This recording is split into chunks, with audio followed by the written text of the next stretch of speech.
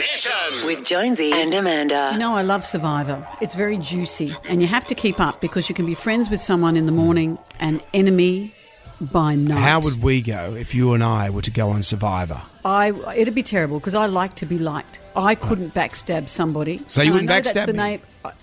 name. I know it's the name of the game. I could backstab you, but not people I liked. Right. Anyway, one dark horse who's been playing a very interesting social game is celebrity chef, you know him from MasterChef, Khan Hong.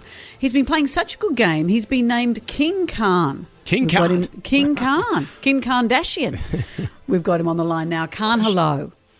Hi, how are you? We're great, mate. You know, you are so likeable and you're so friendly, and then bam, you go steely and you do blindsiding. It's been a very interesting side of you. Have you enjoyed it?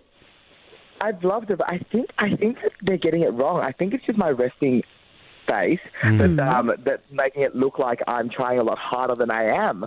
I had no idea that I was King Khan the entire time.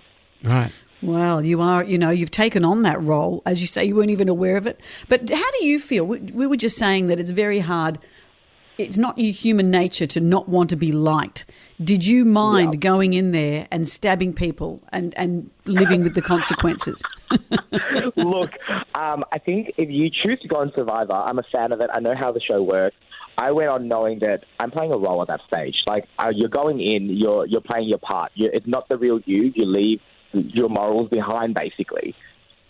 Right. So it's like going on Married at First Sight as well, I suppose. Yeah.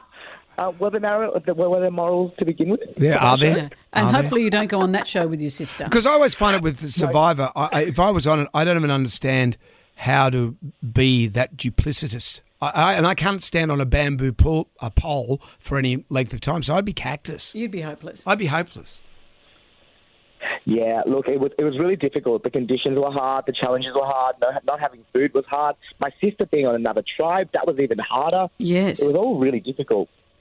You being a good cook, though, or a chef, did that make life easier? I mean, you haven't got much to work with, but is that an advantage?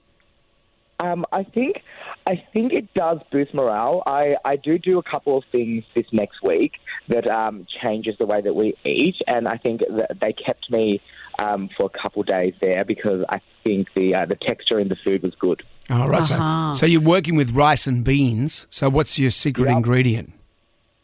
Dehydrating the rice and then cooking it more so that I can make like shells out of it. Oh. So We've often spoken too about how hard it is to understand the challenges. Roll a ball down, make a puzzle, lift it over your head, the eighth person through pulls a string. When you haven't had much food, how do you focus and concentrate? Mate, you don't. Like, I was confused half the time. Like, I think in one of the challenges, I was like, am I going over or under this?